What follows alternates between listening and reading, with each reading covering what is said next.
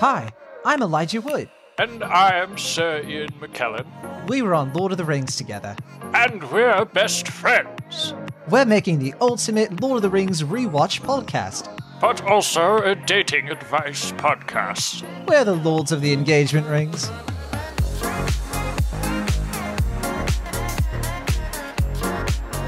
Good morning, Sir Ian. How are you doing?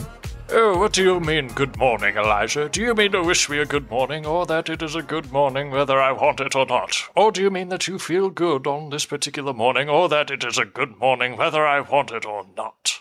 How fun is it that we get to do this podcast? And there's a perfect lead-in to the Cinemaholics podcast. Oh, yes, that John Negroni and especially the Sam fellow are so kind to let us air our pilot episode to such a massive audience. Okay.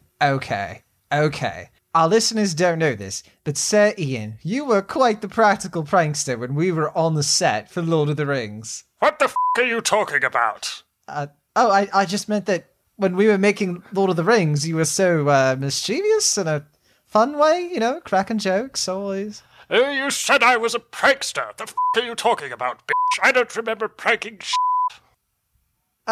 Okay, I think we should take our first caller. How about that? Someone needs a little dating advice, it seems. Yes, I suppose so. All right, is that you, James Willis from Kansas City? Hello. Hello there, you're on the air with the Lords of the Engagement Rings. Oh, hi. What can we do for you, James? Could I get some advice? No shit, you want some advice? You called us after all. Ian, please calm down a little bit. It's just that, I've been stuck at home the last few weeks because of the coronavirus, and I want to have a relationship with somebody, but it's kind of hard to date right now. So just date later, for God's sake. Elijah, can you believe this jackass? Jimmy, are you still there? Yeah. Okay, I have some advice. Have you thought about going on a dating app and starting up conversations with people, even though, you can't go on face-to-face dates, but you can maybe work on your profile a bit and maybe flirt with someone? Oh, yes, Elijah, you certainly would know about flirting, now wouldn't you? What does that mean? You know exactly what it means, Elijah. You were such a flirt when we were making Lord of the Rings. You wouldn't leave poor Samwise Gamgee alone. It was rather embarrassing, I might say. How many times do I have to explain this? No, Sir Ian, that was my character, Frodo. It wasn't me being flirty, it was the character. Oh, I see how it is. It was your character, Frodo Baggins. Whatever you say. Okay, anyway, You always do this, Sir Ian? Always holding me to that road like it's the only one. Oh, I'm terribly sorry I didn't watch more than one episode of Wilfred. Is that what this is about? I just think that if you're willing to watch Daniel Radcliffe's stupid indie movies, the very least you can do... It was on FX. Oh, I'm so terribly, awfully sorry I haven't been checking in on every little cable show you've walked on. And you did this in the group chat just the other day with the rest of the crew too. And I'm so tired of... Confound it all, Frodo Baggins! I don't understand what you expect from me. It's Elijah. You were like this when we were supposed to be roommates and you backed out of the lease. I don't understand what you want from me, Elijah. I told you I wanted a month-to-month, but you had to cheap out on the contract, and I specifically said that... Fine, I'm sorry. Is that what you wanted? Fool of a Wood, you just won't let go of the past. You're really sorry? Yes, fine, I'm sorry. Thank you. Thank you so much for calling in, Jimmy.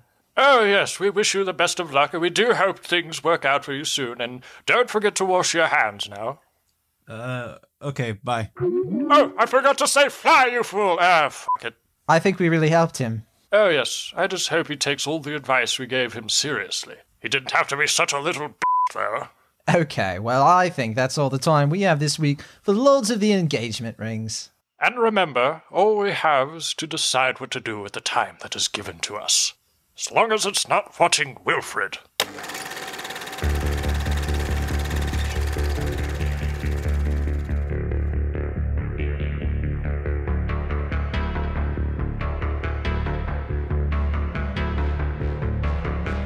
Welcome once again to Cinemaholics. You're listening to the soundtrack for Bacurau, composed by Mateus Alves and Tomás Alves Souza. I'm John Negroni. I'm the box office columnist for Adam Tickets, head writer of Cinemaholics.com, and I occasionally write books. He is a pop culture writer for Cinema Blend, and he also reviews films for Cinemaholics.com. It's Will Ashton. Howdy ho. Hey, Will, we have a special guest. I don't know if you know this. Oh, yeah. Yeah. How about that? How fun. It's always great to have him on. He is one of our Cinemaholics.com writers. He helps do our lists, and he just he comes on that Extra Milestone podcast. But you know why? Yeah, why? He goes the extra mile. It's Sam Noland. Yeah. That's me. I'm known to do wizardry occasionally, but I've decided to set that aside for this episode of Cinemaholics. I'm looking forward to it.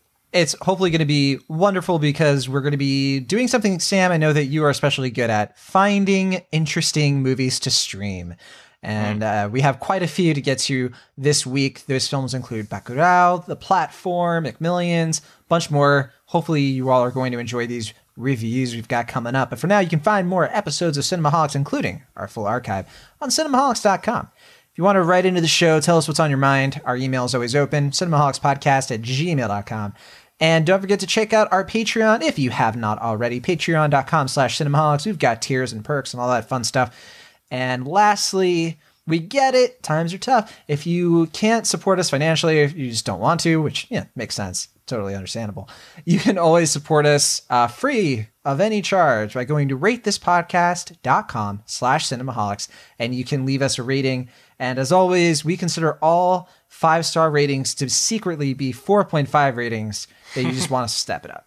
But all right, let's get into it.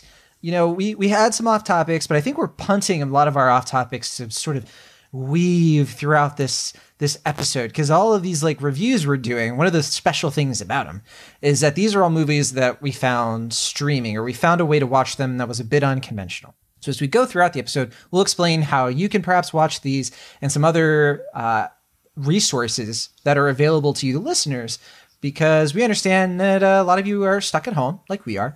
And some of you have a lot of extra time on your hands. And it can be tough to like sift through all of the new stuff and the stuff that you could just watch that you already like. But since we're Cinemaholics and we're trying to find stuff that's new and could be potentially interesting to a lot of you listening, we're going to focus on that. So let's get started with the only movie all three of us have seen. And that movie is Bacurau. Sam Noland, can you explain Bacurau? Is it possible? I believe it is possible, as a matter of fact. Bacurau is a kind of a whole lot of genres really mashed together in this kind of breathtaking little movie that of the kind that I've never really seen. So basically, the way that the movie starts is that we drive into this small village in Brazil. I forget the name of the actual region. It's been a week or so since I've watched this movie. Yeah, I think it's like Sierra Verdes or something like that. Yeah, something like that. But the point is that it's this this small little community. There's only like a couple hundred, or maybe a couple thousand of them, and we see that they all know each other. And as a matter of fact, when we get there, they're mourning the death of sort of the village elder, so to speak. One of them, yeah. One of the village elders, yeah. They got a lot of very wise figures that they look up to in this village, and we see a political candidate drive in with these really frivolous promises of, "Look, I'm bringing you books and education," and there's this attitude of like expired food. Yeah, exactly. There's this attitude of like, what about like food and medical attention? That would be nice. And government and water. Yeah, exactly. Yeah. We find out there's some baggage there. The movie kind of lays out the tension between these people and the local government for sure. Yeah, and they're just clearly not having any of it, and they're finding their own way well enough. And so what ends up happening is that these two, what they think are two tourists, come riding into town. And they find out that there's no cell phone signal and that something rather mysterious is afoot. Yeah, that should be all we say. I vote. Yeah, I don't want to say anything else. I want to give a vague idea of what happens through there because I feel like that would be fair because it's most of the movie. In all fairness, a couple of the villagers go off like sort of away from the main part of the village, and then flying saucer shows up. And we realize something's going on here. And probably the most surprising flying saucer I've seen since Fargo season 2. Which is certainly saying something. And from there, I guess we're not going to specify what exactly happens, but it becomes really exciting and really, honestly, rather deftly satirical in the way that this conflict, we'll say, in the way it unfolds. The only thing I'll add is that Udo Kier shows up. Yeah, Udo Kier is being built as one of the main stars of this movie. Udo Kier shows up as a bad guy. Let's say that. What a surprise. Yeah. So, yeah, a lot of you will recognize him from a lot of B movies, of course, and movies maybe by like Lars von Trier and Werner Herzog. So I was surprised. I did not know he was in this movie. And as soon as I saw him... He's right on the poster. He's I like hadn't seen the poster. I literally just started watching. So the way I saw this was through the Alamo Draft House. They have a way that you can screen it for $12. And that's how I watched it. And I think you have like 48-hour access. So it's like renting it. And that actually worked pretty well. Yeah, I mean, I didn't watch it through the Alamo Draft House. I watched it through one of my local art house theaters, which is the Row House Cinema here in Pittsburgh. And I would say if you're looking for this movie, definitely check like your local indie theaters because a lot of them might be playing it that way. So in addition to the Alamo. Yeah, it wasn't playing through the Landmark Theater, which is our local indie. And so I was like, well, if it's not them, maybe it's Alamo. Maybe Alamo has it. Unfortunately, they did. The Alamo in San Francisco. And I'm assuming it's like nationwide, right, Sam? Yeah, it's nationwide. I'd like to, if I may, I'd like to touch on this for a second. This is actually something that has been sort of unfolding in the past couple of weeks. Obviously, we all know what's going on in the world. And there were obviously a whole lot of movies that were just sort of in the can, ready to go to theaters. We've seen many of the bigger ones get delayed, but a lot of the smaller ones, they can't really afford to delay it because they need that revenue. So a lot of festival titles too that were kind of building up from the buzz of that. Yeah. So what many of these theaters have decided to do, the Alamo is one of them. I work for Alamo, full disclosure, but I see none of that, so it doesn't affect my life. What they've decided to do is release it online in the vein of any sort of regular streaming release. But these are like new releases, so it's actually pretty exciting, and it's a perfect chance to support your local theaters. Like if you have a local art house, that's where to look first because there's a good chance that they're associating with these distribution companies. I know that if you happen to live in the Denver area like I do, I happen to know that the C Film Center, the Denver Film Society, they have like a good 24 titles almost available for rental. The prices vary, but it's all worth it because this is the really interesting stuff, the little indie movies and stuff. It's hard to find an audience, and so I hope this is going to be a good way to do it.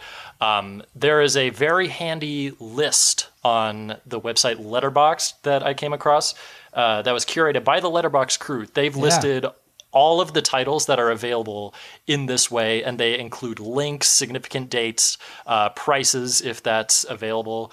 That's going to be where to look if you want some really interesting cinema. I've seen a good amount of these, actually. I've like 9 or 10 of them. Almost all of them are quite good, or very interesting at the very least. And Bacurau is one of them. And I will say this right now, in case you can already tell it, I loved the hell out of Bacurau. As a matter of fact, it's probably my favorite movie of 2020 so far, of which I've seen like 50 or so. So that's actually saying something. It was, I was really, really impressed by the way that it was able to be really serious and about something really serious, about the way that the third world, in air quotes, sort of is being obscured from the rest of the world, and especially at a time like this when we're experiencing something on a global scale. I think something like this is really valuable to understand that it's kind of trite to say, but just that there is a lot of life going on outside of our awareness, and it's really enlightening to see. This village that they create for the movie has a lot of character, and it's great to see these characters sort of fight for their own significance, essentially. And also, it's really fun and exciting and really funny at times. And it's a little bit of everything, and I really dug it. And I wonder if the two of you gentlemen agree. Yeah, well, some extra background in this movie too, to sort of set the stage. This premiered the Cannes Film Festival last May.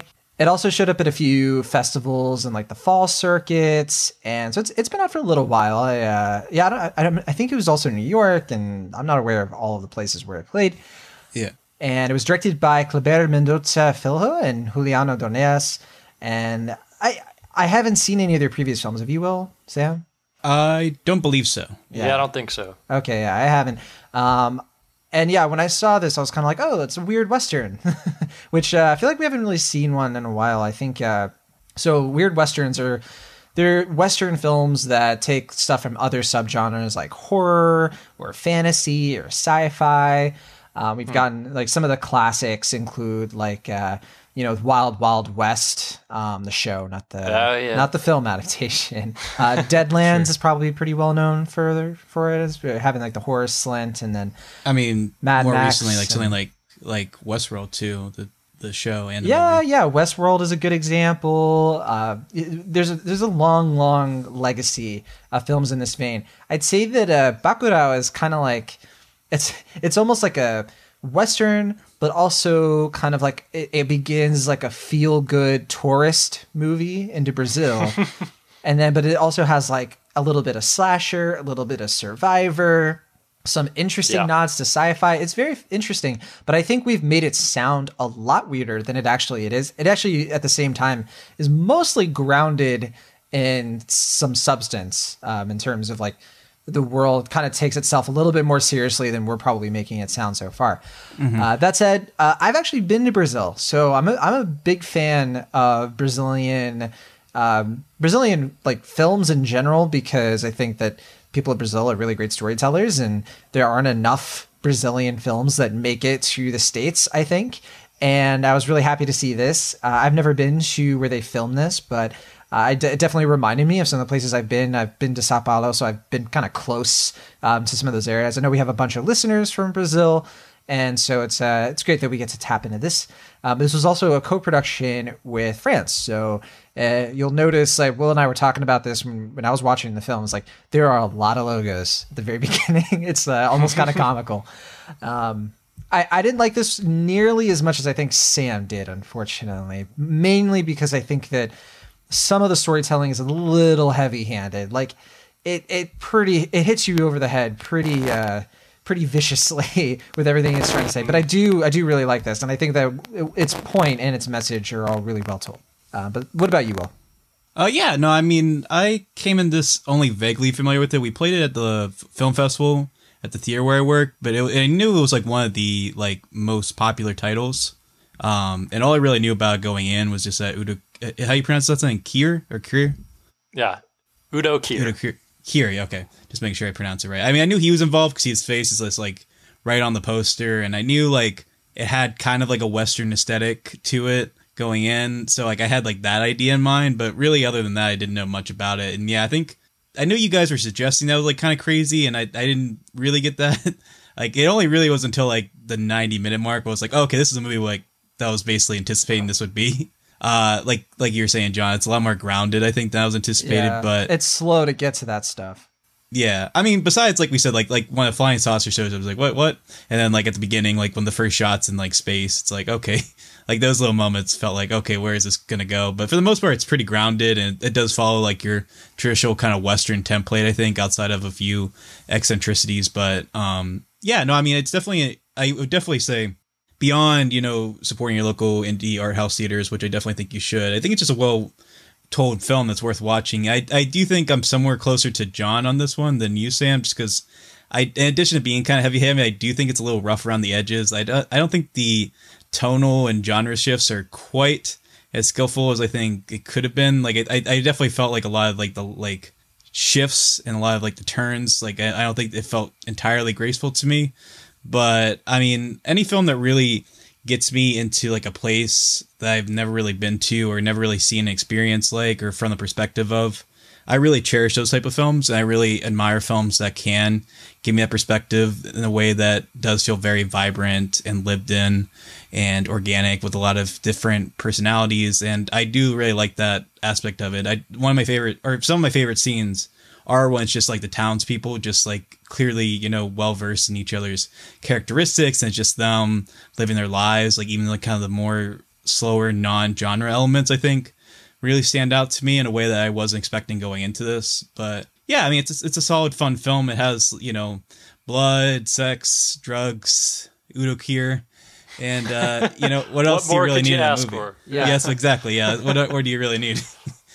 Everything you're saying as a negative, I think, is all part of the fun. I literally shouted in happiness when some of the reveals happened in this movie. I was like, "Oh, I can't believe we're going here. This movie loves me and it wants to show me a good time." And by God, it did. Yeah, I guess I was just gonna say that what I do really like about this is that I really love this cast. I know we can't say enough. I think that Sonia Braga, who plays Dominguez, is like, I love her so much, and her like cool bravada, and the woman who plays. My only complaint. Sorry, I was just gonna say my only complaint is that she kind of disappears for large chunks of this movie, which I was kind of disappointed about. She does make it count though. Yeah, for sure. I just mean that I thought she was going to play a bigger presence than she ultimately did by the end of it. I to what you're saying, well, like I really enjoy this village in general and the world building around like who they are, where they come from, and how they work as like a collective. And what this movie ends up saying about whether or not what it's all leading up to, I think is kind of clunky. And I don't know. I just didn't find the climax as satisfying as I wanted to. Like it was satisfying thematically, I guess, but. I don't know. I was hoping for something a little bit more bombastic. Are you kidding? That was. I don't know. It was kind of quiet and like it was a little. It's subdued. Straight out of a Sergio Leone movie. That's true. It was fantastic. But it was less. It was more high noon than I guess I was expecting. I was expecting a little bit more of like a slasher horror version of Magnificent Seven, and instead it was more of like a quiet, tense, like high noon, or I guess Sergio Leone would be a good comparison. Well, I think considering that the film starts off with a kind of mournful tone, I think that's part of the reason why that is. Because for me, like, when it does kind of get more, like, splashy violent, it does kind of feel like a little, like, off note for me. Because it kind of comes in such stark contrast to what comes before. And, like, I love movies that are, like, over-the-top fun and violent in that way. But it did feel, like, kind of more out of place for me. Like, there's, like, a scene with a car that felt, like, almost gratuitous to me. Like compared to the tone of the rest of the film, considering how kind of melancholy and mournful it is about death and violence. So I think I'm in agreement with you, John, on that one. I'll only say one more negative thing because I don't want to make it sound like I'm so negative. I really enjoyed this. I got a real kick out of it. And I really agree with Will that it was a refreshing movie. It was something we don't see enough of. And so I want to give it a lot of credit. So one more thing that I was just a little bit on. I just didn't like. I'm trying to say this without spoiling anything, but there's this group of characters who their writing is so on the nose that I was really annoyed. Yes. I was just kind of like, it doesn't have to be that. It's like they say things that I'm like, all right, like that's such a caricature, like that's not interesting. That's just kind of like a cheap shot. It felt like a bit of a straw man when it didn't need to be. Yeah, it kind of gave me some flashbacks to like The Hunt. Surprisingly, some of those characters, I have to admit. Except it's a million times as good as The Hunt. It is better than The Hunt. I will say that. Oh yeah, couldn't agree more on that. All right, well, Sam, I know we've said a lot of things. We've pointed some things out. I don't know if you agree with, but I guess my final thought is that I think you should watch this because it's it's a little long. It's like 2 hours, 10 minutes, but I think you'll enjoy it. And the mashing of genres, I disagree with Will a little bit. I do think it does kind of transition pretty seamlessly. So I'm a B+.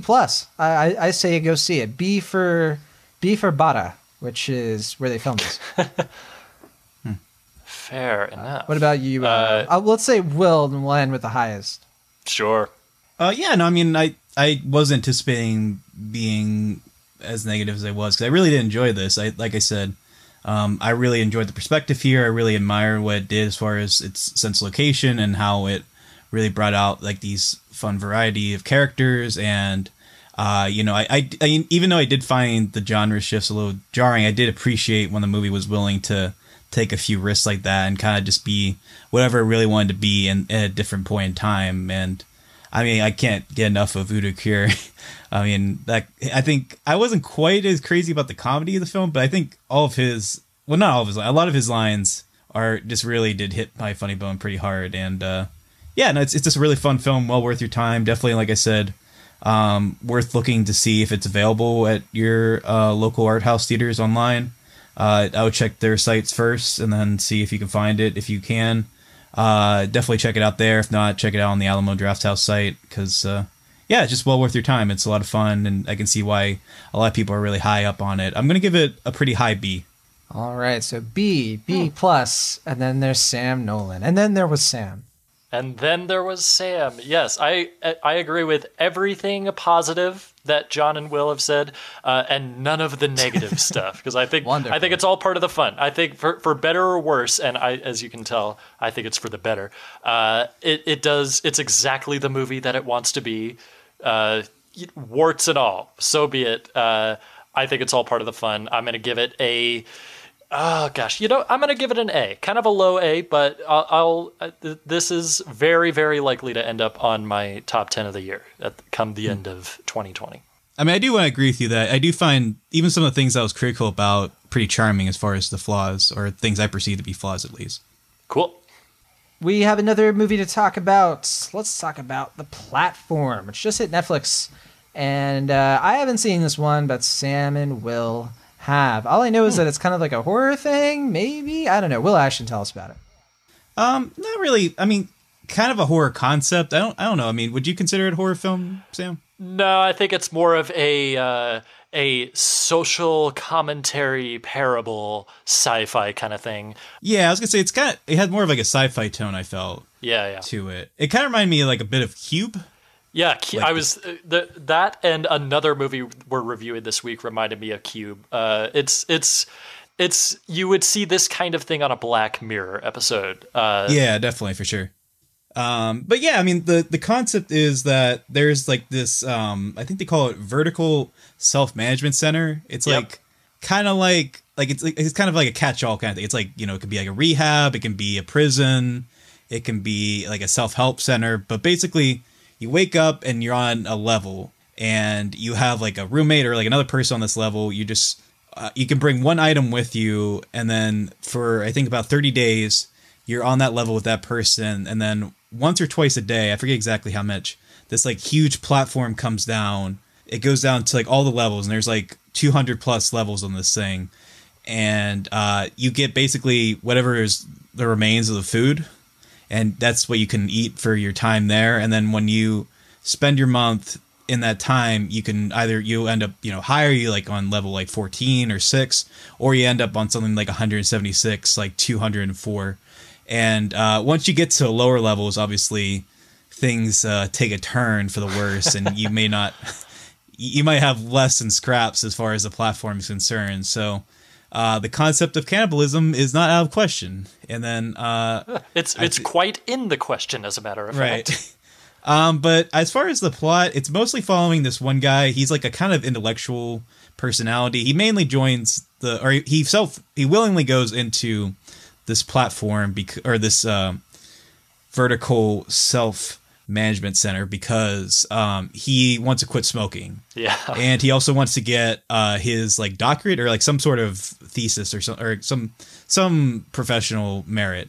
And like all the people that he ends up being maybe let me rephrase it because that's kind of a spoiler, but his roommates are basically just like, why would you willingly go into this thing? And that's kind of the question throughout the film. And I would say I enjoyed it. I think it left me a little wanting in certain respects, but as far as if you want to see something that's just like a cool high concept Netflix watch, I think it's certainly worthwhile. But I'm curious to hear where you land on it, Sam, because I actually don't know where you land on this one. More or less the same place. I think it's certainly It's kind of like, it sounds like something that a philosopher might come up with, like Plato would have come up with something like this. Like, what if every level got nothing but the remains of the previous level? And it's literally visualized here in this world that the implication is that it's sort of like maybe in the near future or in some dystopian version of the present or something like that. Yeah. I was very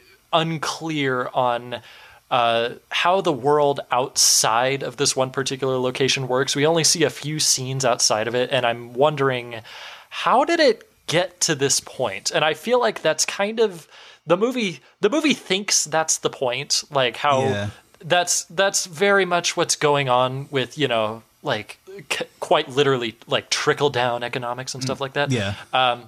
It's very much your, how should I say this? Your situation is very much dictated by those above you, and it's sort of impossible to get out from that in 99.9% of cases. It's sort of like if it's working with kind of the same idea as Parasite about how it's kind of a trap. Or Snowpiercer. Snowpiercer. There you go.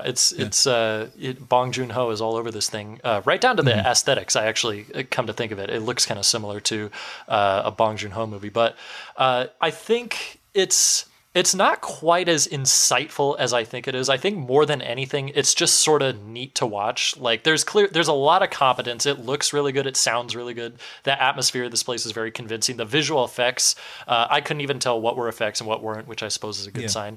And it goes to places that are exciting and kind of just kind of chilling a little bit. Like, oh wow, that would go down, wouldn't it? And it ends in a place that's vaguely interesting, but I'd be lying if I said I've thought about it very much in the couple of days it's been since I watched it. So it's neat. That's where I'll come down on it. Yeah, I'm actually pretty similar to you. I think the only thing I disagree on is I really wasn't concerned about the outside world of this in this universe movie. Yeah. Because, I mean, as far as I see, it's like, I only really concern myself with what the movie wants me to be concerned about, which is the platform itself. Right. And I was like, I'm not really thinking about like, I mean, that's one thing I really admire about the film is that it feels very economical. Yeah. Like it's not really boggling down too much with exposition. There's like a character here. It's like, I'm the exposition machine. But like beyond that, there's really like, not like, you know, like any news clips or anything like concerning like, you know, like it's the year 2024 and, you know, like things like that. It doesn't really bother with that, and I admire it for that. And it's a tight, like 95 minutes film or something, like maybe 98 minutes. Yeah. And I do really, I mean, any film that can be tight like that and just tell its story in a pretty compact, consistently interesting way, I really admire. Yeah. And I think performances are pretty good. And I agree with you, definitely. The production design, like the special effects, I think are really smartly handled. But I guess where I fell the movie was a little lacking was just that, like you said, I think the messaging here is very sort of like clunky. Like it feels like that line from Parasite. I'm glad you brought it up because the whole time I just kept thinking it's so metaphorical. Like everything in this movie is like a metaphor for something. Yeah. And it reminded me, it was like, I bet like this guy, this is probably his first feature film. And he's probably a film student who made like a couple short films. And then I looked up on IMDb. I was like, yep, that's what happened. Yeah. Just because the way it's executed, it does kind of feel like a first movie. Just like nothing about it feels particularly organic. Like all its social commentary is very on the nose, very blunt. But like I said, I mean, I think it's a smart film. I think it handles its concept pretty well as far as like not really bogging you down with anything.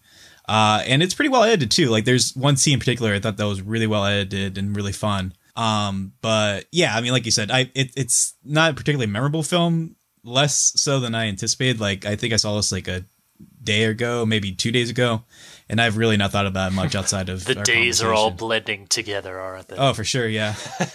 I will say though, I mean, if you are at quarantine right now, and I hope you are, it is a pretty effective watch in that regard. Yeah, it's weird how that works out, isn't it? The filmmakers must have been like, "Ooh, that's handy." No, I mean, I was thinking Netflix just like score. Yeah, like they were just like, "Oh, we really nailed the release date of that one." We might as well. Pretty much everything. And to be clear, the world building, it didn't drive me nuts or anything. It was just sort of there. So it's well made. It's fun. It's enjoyable. I think for when it comes to a final grade, I'm going to give it a solid B-. Like there are problems, but it doesn't bother me, but they're there. So yeah, it's worth a watch, I'd say. Yeah, same here. I'm a B- as well. Cool. Oh, look at this synergy. Yeah. All right. Well, as someone who didn't see the movie, I give the film a B minus. So, Of course Take you do, that. John. The average remains exactly the same. all right. There's another thing that two of us have seen, but one has not, and that is McMillions, or stylized McMillion $. And yes, the $sign is an S. You figured it out. All right, so this is a new documentary miniseries. It is about the McDonald's Monopoly True crime. game scam. You can find this documentary right now on HBO, but it also premiered at the Sundance Film Festival. But yeah, there's a scam that happened between 1989 and 2001 where apparently somebody was rigging the McDonald's Monopoly game. I don't know if any of you had ever played the McDonald's Monopoly thing where you can like get the little, the little pieces off of the cup and you get like free fries, but they were instant win prizes. Like you could win $1 million. It sounds like Will, Sam, you were into this? This happened for you? A little bit. I remember like in the like early to mid 2000s, I remember having like a little board and they had like at least like 2 or 3 little like pieces on the Monopoly thing, but I knew I was never going to win $1 million. And this is before I knew about the fraudulent scam that was going to ensue. Yeah, right. Yeah. I vaguely remember seeing the advertisements, but I immediately brush it off as being probably a scam. And look what happened. Ah, yes. Well, Yeah. you were actually born though, like not too long before it all ended. So Yeah.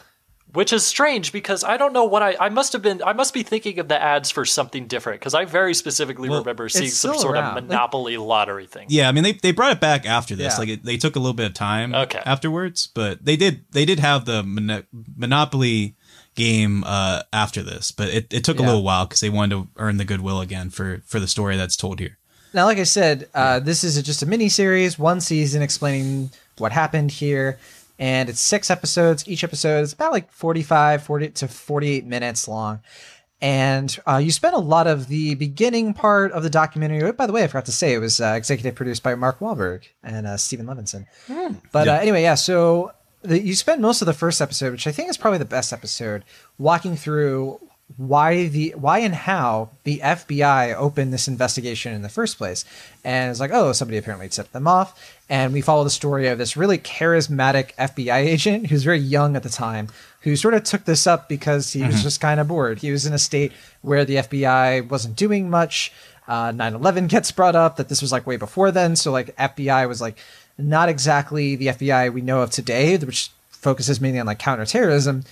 This was a very kind of not frivolous, but it was something that like the FBI, you can tell they had fun. Like they had fun with this investigation. At least that's how they're making it sound. I mean, this was like for them kind of like a sexy crime, like something that's kind of like out of the box and like kind of out. It wasn't their usual thing, and like you said, they clearly had fun, solving this case. But then, weirdly enough, the documentary goes on, and then you start to get introduced to the actual perpetrators of this scam.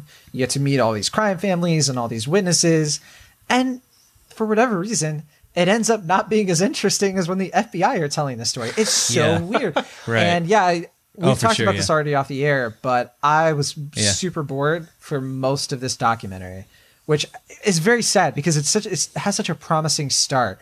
And there are moments like in episodes 2 and 3 where it was still riding along. I was still into it, but it like slowly phases out the interesting voices and puts in all these people and like this dramatic like family drama that I was like, can we just get back to the McDonald's thing?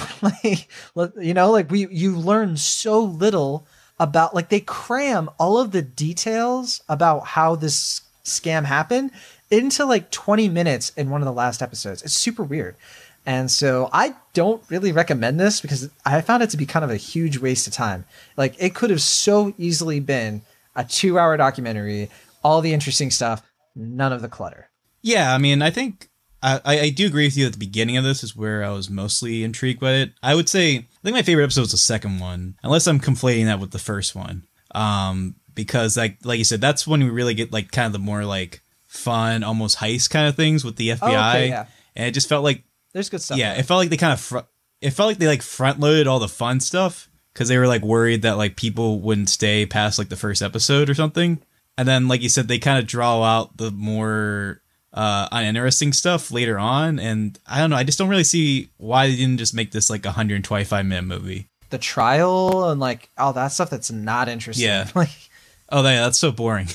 And it's like, yeah. I don't know why they include that at all. I mean, like, you know, I guess I'm sure somebody finds it interesting. It's not uninteresting, I guess, but it's like, yeah, it felt boggled down in a way. It's like, I don't know if they like got 6 episodes and like when they're editing, they're like, oh no, like, they finished episode 2 and was like, oh geez, we got to figure out a way to pad out the rest of this. But I don't know. It just, yeah, I mean, to me, it reminded me of like all the people who thought, and I know this includes you, John, but all the people who thought Tiger King was outstretched. And I don't know, I just like, you know, for all its faults, like I was never bored watching Tiger King.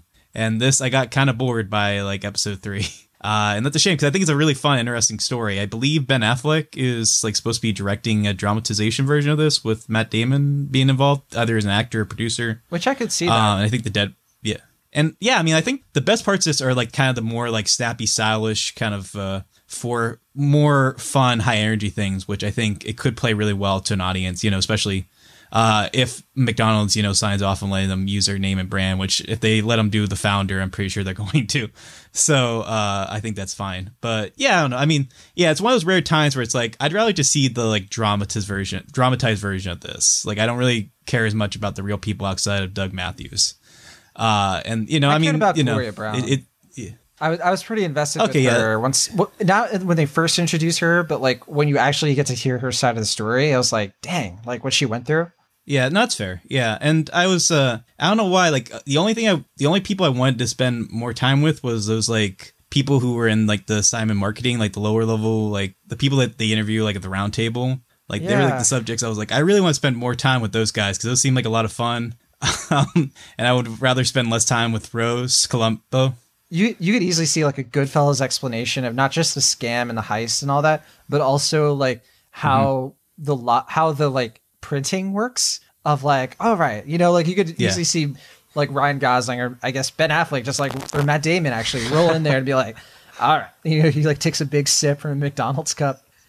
You're probably thinking to yourself, how do they do this? And he like shoves like the game piece into the camera. like the Big Short approach. yeah. And then it just like cuts to the factory and like, it's like all stylized, I guess. But it's other than that would be cool. That'd be cool. Yeah, I mean, that's what I mean. Like, it felt like a better, like, 2-hour dramatized movie than a 6-hour HBO documentary. And, yeah, I mean, it's a fun story. I mean, I think it's pretty well produced. Like, it's slick. And it's not, you know, I mean, it's not poorly made. But, no. It's way too long. Yeah, it's just the subject matter does not support. I feel so bad because I know people who did see this at Sundance. And they watched all 6 hours in one sitting in the theater. Oh, jeez. Yeah, exactly. Which is why I did not watch it. I was like, that is the sunken cost of that. Of like, I'm going to miss all of these other movies I could watch at Sundance so I can watch this HBO documentary mini series that's going to be out. And like, this came out literally like the week after Sundance, like the first episode. It's been out. It just had its like last episode a couple weeks ago or a few weeks ago. So anyway, that's McMillions. It's a documentary miniseries, so I don't have a grade for it. How many people do you think went into it though? Like, oh, this will just be like a 2-hour doc. You know, McDonald's. This seems like a fun story. And then like they're there hour 3, and it's like, is this still going? The director turns around. And it's like, we're halfway there. Don't get out of your seat. Oh, they hand out like McDonald's cups for you to pee in. Yeah, like the director's like, wait, we're showing the whole thing. Oh man, he's like, not even I've seen all of it. Why is this? Oh, the director just like, why is this so long? Oh man, what happened to the 2-hour cut we did? All right, that's McMillions. We're running low on time, so we're gonna save one of these next movies for, I guess we'll have to do next week. But let's talk about. Oh, I was just gonna mention. Oh, good. Real quick that not that we really sold it too well, but McMillions is one of several HBO shows that are now available on HBO Go for free. If you don't have a subscription, you can check out like Barry, Silicon Valley, Sopranos, The Wire. A bunch of things are on there right now. There's an article on Polygon that I use to look it up. Yeah, check it out. There's a lot of, if you're looking for other things to watch during the quarantine, that's definitely there's a lot of really good stuff on there that I've been watching that I think other people would enjoy as well. All right. That is McMillions. It is on HBO Now. I should say HBO ... now, not HBO Now, the streaming service, although it is on that too, so whatever. Yeah. All right. Yeah. So let's talk about a film called Swallow. This movie premiered last year at the Tribeca Film Festival, so almost a year ago. And it, I think it came out in France this past January, and then it's now in the United States as of March. So it's been out for a little while out here in the stateside, but we're just now getting to it. This is the directorial debut of Carlo Mirabella Davis, and it stars Haley Bennett, Austin Stowell, Elizabeth Marvel, David Rash, and Dennis O'Hare. Is that everybody? As far as I can tell, yes. I say that kind of cheekily because I swear Haley Bennett in the poster for this movie looks so much like Jennifer Lawrence. And I'm going to tell you this right now, that's consistent in the movie. I don't know if that was a constant choice or a complicit choice. I mean, I feel like that's been like something that's followed her throughout her whole career. Sure, yeah. Like kind of the same with Logan Marshall Paul being like, like the B grade. Tom Hardy, I feel like that's always been with Haley Bennett. It's like, oh, she's that girl, looks like Jennifer Lawrence. Right. Yeah, I think we talked about. And she's a great actress, but yeah. I think we talked about this way back in when we talked about Hardcore Henry, and this is before Cinemaholics, but Magnificent Seven was like the last thing I think I saw her in. Yeah, I was gonna say Magnificent Seven. She is also married to Joe Wright, which is worth bringing up. Talk about Mr. Wright. There you go. And that was the last episode Will Ash never appeared on Cinemaholics. Clean fun. I have not seen Swallow, but nice. Sam Nolan, how does one watch Swallow? What are your avenues by which to see it? I forgot to mention, this is IFC Films. Yes, that's correct. I just watched it through Amazon Prime. It's available through a variety of streaming services. It's on YouTube, Google Play, Vudu, possibly. It's out there. You can find it. It was one of those movies that was one of those ill-fated movies that was released on the weekend of March 13th and did not even get to fill out a whole week in the cinemas before they all started closing down. So it actually was playing at my art house. I did not get a chance to see it until a few days ago when I rented it. And by golly, am I glad I did, because I said Bacurau was my favorite movie of the year. This is probably my second favorite, in all honesty. It's that and tied with another movie, but this is top 3 material. This reminds me of the episode I came on way back in the fall when Ad Astra and One Cut of the Dead came out the same weekend. That was a brilliant weekend for me. And this is the same because, not quite as good for anyone else, but you know what? That's why it's my weekend, so I'm keeping it. Swallow is a movie about this woman played by Haley Bennett, Hunter is her name, who gets married to essentially a spoiled rich kid. Think about if the villain from John Wick Chapter 1 weren't an assassin, this is probably the guy he'd be. Just living completely under the thumb of the success of his father before him, living in this giant lakeside house that's almost always completely abandoned because he's always at work, and she gets to just stay home. And you can probably guess what the movie's going to be about, subtextually at least, which is about the way that men sort of, these sort of, in air quotes, very powerful men sort of end up marrying these women and putting them in kind of just like strangleholds of marriage where they're not really allowed to do anything. They're not allowed to step out of line, so to speak. And this is all horrifying. So obviously that's the movie is very aware of that. There's a scene. What's that? I was gonna say this sounds like it'll make a good double feature with Invisible Man. Yeah, that's literally what I was thinking the whole time. Oh, sorry. If Elizabeth Moss it's all good. If Elizabeth Moss was never decided never to escape and wasn't nearly as forthright and willing to reclaim her own life, it would probably be more or less like this, because what ends up happening is that, as it so often does in very dramatic movies of this kind, the pregnancy test comes out positive. She's about to be trapped with this man for probably ever if this child is born. And so, in sort of a subconscious need to sort of try something new and daring, or perhaps even, and this comes into play later, to harm the child in some way, she decides, I'm going to start swallowing things that aren't food. She starts with a marble, eventually gets to more dangerous things like a screwdriver and a thumbtack and a battery, and it goes from there. And from describing that premise, it sounds like it's probably all going to revolve around that gag of no pun intended. I didn't even do that on purpose.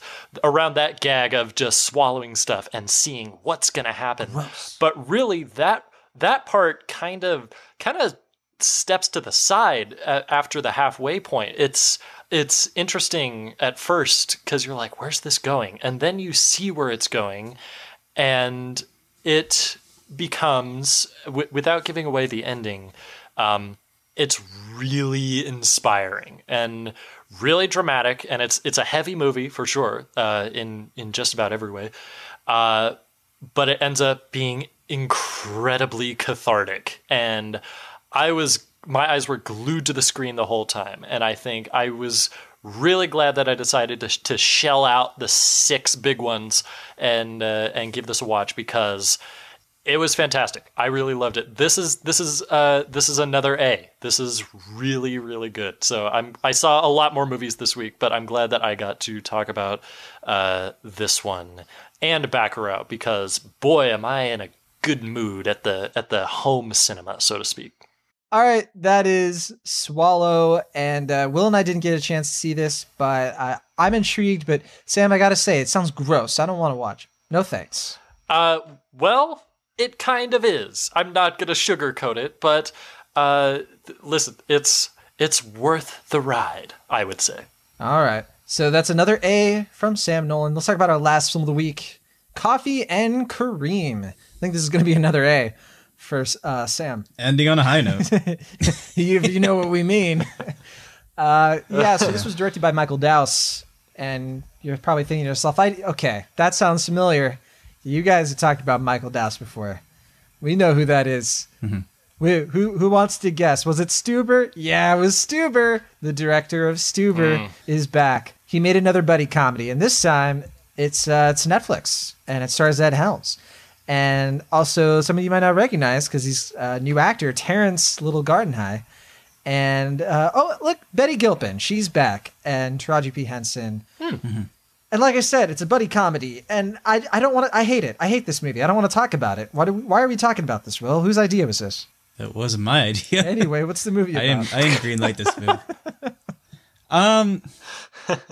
So, this is one of those films that I don't know how the production came about. I don't know how the screenwriting process came, but it sounds like they had an idea for a title that was like, oh, Coffee and Kareem. That's kind of funny. Like Coffee and Cream. Where do we take this?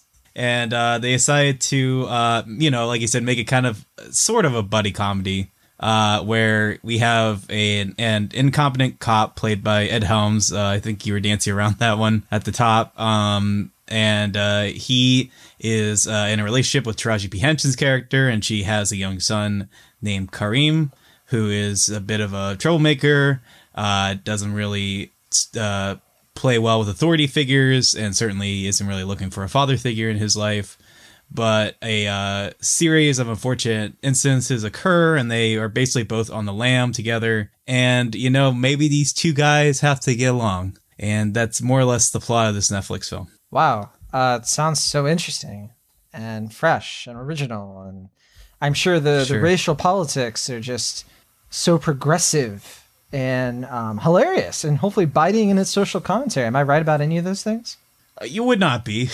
No, I mean, I do think Michael Dowse has made some good films, not Stuber and not this, but I did like Goon, I did like What If, And I don't know, it seems like Michael Dowles is like trying to make like this type of like 80s and 90s movies that aren't really being made anymore. Like, you know, Goon's very much like a nod to like 80s sports comedies. What If is kind of like your traditional 90s rom-com.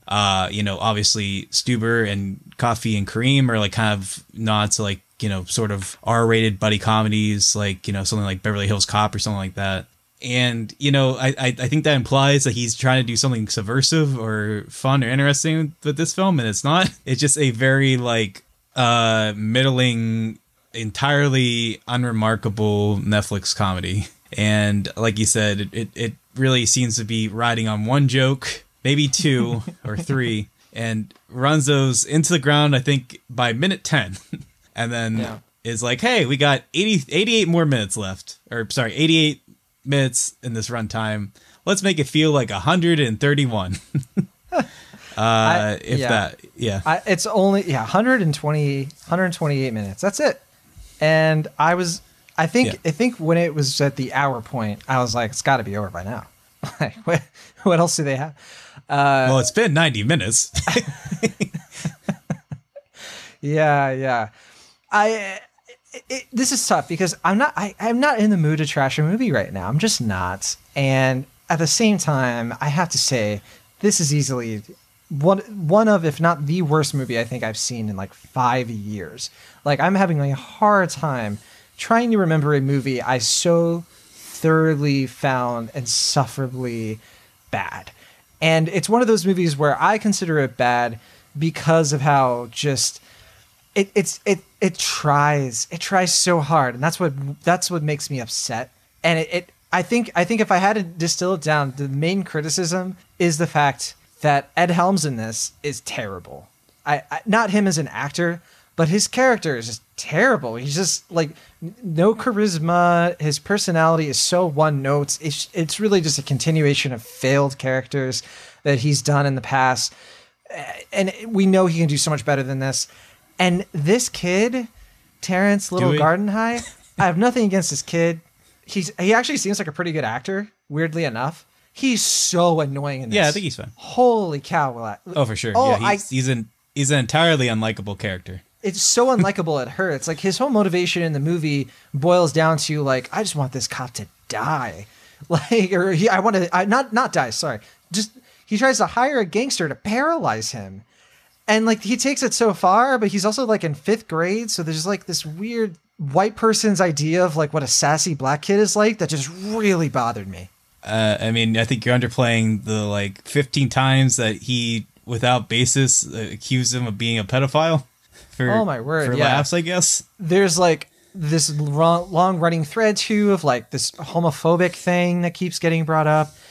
And it's, like, I will give it this. It does lead to kind of an almost funny moment, but only because the guy who plays Orlando Johnson, I forget that actor's name. Is it because there's King Bach, the Vine guy, is in it. But I think it's Ron Rico Lee, right? Is that who he is? The guy from Sister Sister. Do you remember Sister Sister? No? Okay. Sister Sister was a great show. Okay. And we all loved it, even if you never saw it. Regardless, he actually genuinely, I thought, was good in this movie. Like, the point where I was like, what is he doing here? Like, he deserves better. I feel like the last movie I saw him in was maybe like that Guess Who with Bernie Mac. I don't know. But yeah, it's been a bit. Yeah, 15 years. Well, hey, that's how memorable this actor is, right? And then they try to throw in these things where, like, Andrew Batchelor, the King Batch guy, I think he's supposed to be like mental health anxiety guy, like he's kind of sensitive. I don't know. They try so hard with these jokes, and that stuff isn't terrible, but it's just, I don't know. The fact that we have to keep cutting back to the main buddy comedy aspect is what destroys this movie, because it's so bad. And, like, not even Betty Gilpin kind of getting some really good, not good dialogue, I should say, but just like selling terrible dialogue in the most bombastic way, in a way that's almost entertaining. That is why I think this is so bad, is because it could have been good-ish, or it could have been passable, and it just totally face plants, and I was so annoyed, and I don't want to talk about this movie anymore. See, you talk about how it tried too hard. I really didn't feel any effort. It just kind of felt like that everyone was just shrugging it, like, okay, yeah, I guess that's good enough, or, yeah, all right, fine. I don't know. Some people I would say that's the case, but not everybody. Yeah, sure. Like David Allen Greer is just like, why am I in this? They literally have to knock out I am Taraji P. Henson because she's too logical, and they're like, there's just so much wrong with this movie. It's just so bad. I took it more as like oh wait, you mean literally? Like, oh yeah, I forgot that they did that to her character. This movie is not very memorable. If you couldn't tell, like I'm with this is another film. Even though I do think the platform is a lot better, it's another Netflix film that I'm having trouble remembering, even though I saw it just this weekend. But yeah, I mean, I felt like throughout the movie, I was just like, why is Taraji P. Henson here? Like, I mean, she's done some like not great movies in the past, but just like you are so above this material, you're way above this character. like you're an Oscar-nominated actress. Like you could be doing so much else. You know, you're on a major TV show that's well watched. I don't think it's maybe. her fault. I think it's. I mean, you know, the gig's a gig, but I mean, you know, yeah, it's mostly meant to be a vehicle for Ed Helms, and I don't think Ed Helms is untalented. I think he's just, you know, I think he's a better supporting actor more often than not. I think he can lead an occasional indie film like Cedar Rapids, but you know, I think people took the wrong lessons when The Hangover became a success, and I think one of them was like, hey, let's turn Ed Helms into the new Chevy Chase. And that's just where not who he is. Clearly, like Bradley Cooper was the one who, or even Zach Galifianakis. I think he's you know, proven himself to be a fine leading man in certain things. But I think Ed Helms is just he's like your supporting player, like, and Ed Helms, like he'll do a supporting character. I mean, pretty well. I think, you know, I think in the earlier seasons of like The Office before he became the lead, I thought he was really funny, but. I just don't think this is a vehicle that suits his talents, which is weird because I think he produced this and as well as starring in it. Yeah, so like I think he was putting some. Yeah, so I think he was, you know, seeing this as a potential, you know, boost his career again. But yeah, it's a flat line. Yeah, I guess it was like, Adam Sandler can get away with this, so can we? And maybe they're right. I feel bad for being as negative on Spencer Confidential as I was, that Netflix film, because to me this is far worse. I give this one a D, not a C for coffee, that's for sure. A D for destroy. Not even a D minus from you. I thought about the D minus, but that would sort of make it sound like there's almost nothing good in this. But I think part of why I think it's so bad is the fact that there's enough good in here that it's not the lowest low of the low. You know, it's complicated how I feel about this movie. I'll put it that way. Okay, fine, yeah. I'm not quite that negative on it. I mean, it's bad. Like I think we've explained well enough why it's bad, but I don't know. I've seen worse. Like I especially in the last 5 years. Like I mean, just off the top of my head, I know Baywatch is worse than this for sure. Just talking about R-rated comedies. Baywatch is like a C minus. Nah, that's a D for me. And so is Tag, which is also starred at Holmes. Tag's a B minus, maybe a C plus. We can do this all day. Let's go. Sure, whatever. Yeah, but I mean, for me, it's a C minus. It's just C minus for coffee, I guess. It's so thoroughly unremarkable that, you know, especially we've recommended a lot of really quality movies that you can see through various streaming services, and you know, you can support your local indie theaters and seeing really solid stuff. Don't bother with this. It's not really worth it in any respect. So yeah, C minus. Yeah, I think the last thing I guess I'll say is that you know what's probably the last movie I gave a C minus, Will Ashton, that I think is probably worse than this. I don't know. I think it would have to be Vox Lux. Yeah. John. Yeah, no, Vox Lux is an A minus film. Nope. No, I gave Vox Lux like a C, but whatever. You don't have to relitigate that. I bet if I saw it again, it'd probably be like a D plus at this point. Jeez, I don't know, man. I really enjoyed Vox Lux. I know. Anyway, that's a movie I thought about a lot since I've seen it. I know. I'm just causing trouble. So that's it for our episode of Cinemaholics. Sure. Thanks as always for listening. Sam, thanks for dealing with the big fight between me and Will. Oh yes, always glad to listen in on a good juicy conflict. Just because you're here. Yeah. Don't forget to go to our social media pages if you want to connect with us online. All that stuff that we mentioned is in the show notes, and including a letterbox link. And I hope you're all staying safe during the self-isolation and making good choices. We hope things get back to normal sooner rather than later if they ever do. But until then, we're going to keep this up of reviewing streaming films, but we have some other ideas, different types of episodes that we can do. Keep them coming our way. We have some things in the works that are a little different, but if there's anything you want us to review, check out. I know we got a comment for us to talk about some of our favorite comfort movies. That might be in the works, something like that. Another game night. We're still working on the details, all that fun stuff, and more. Let us know in the comments what you are after.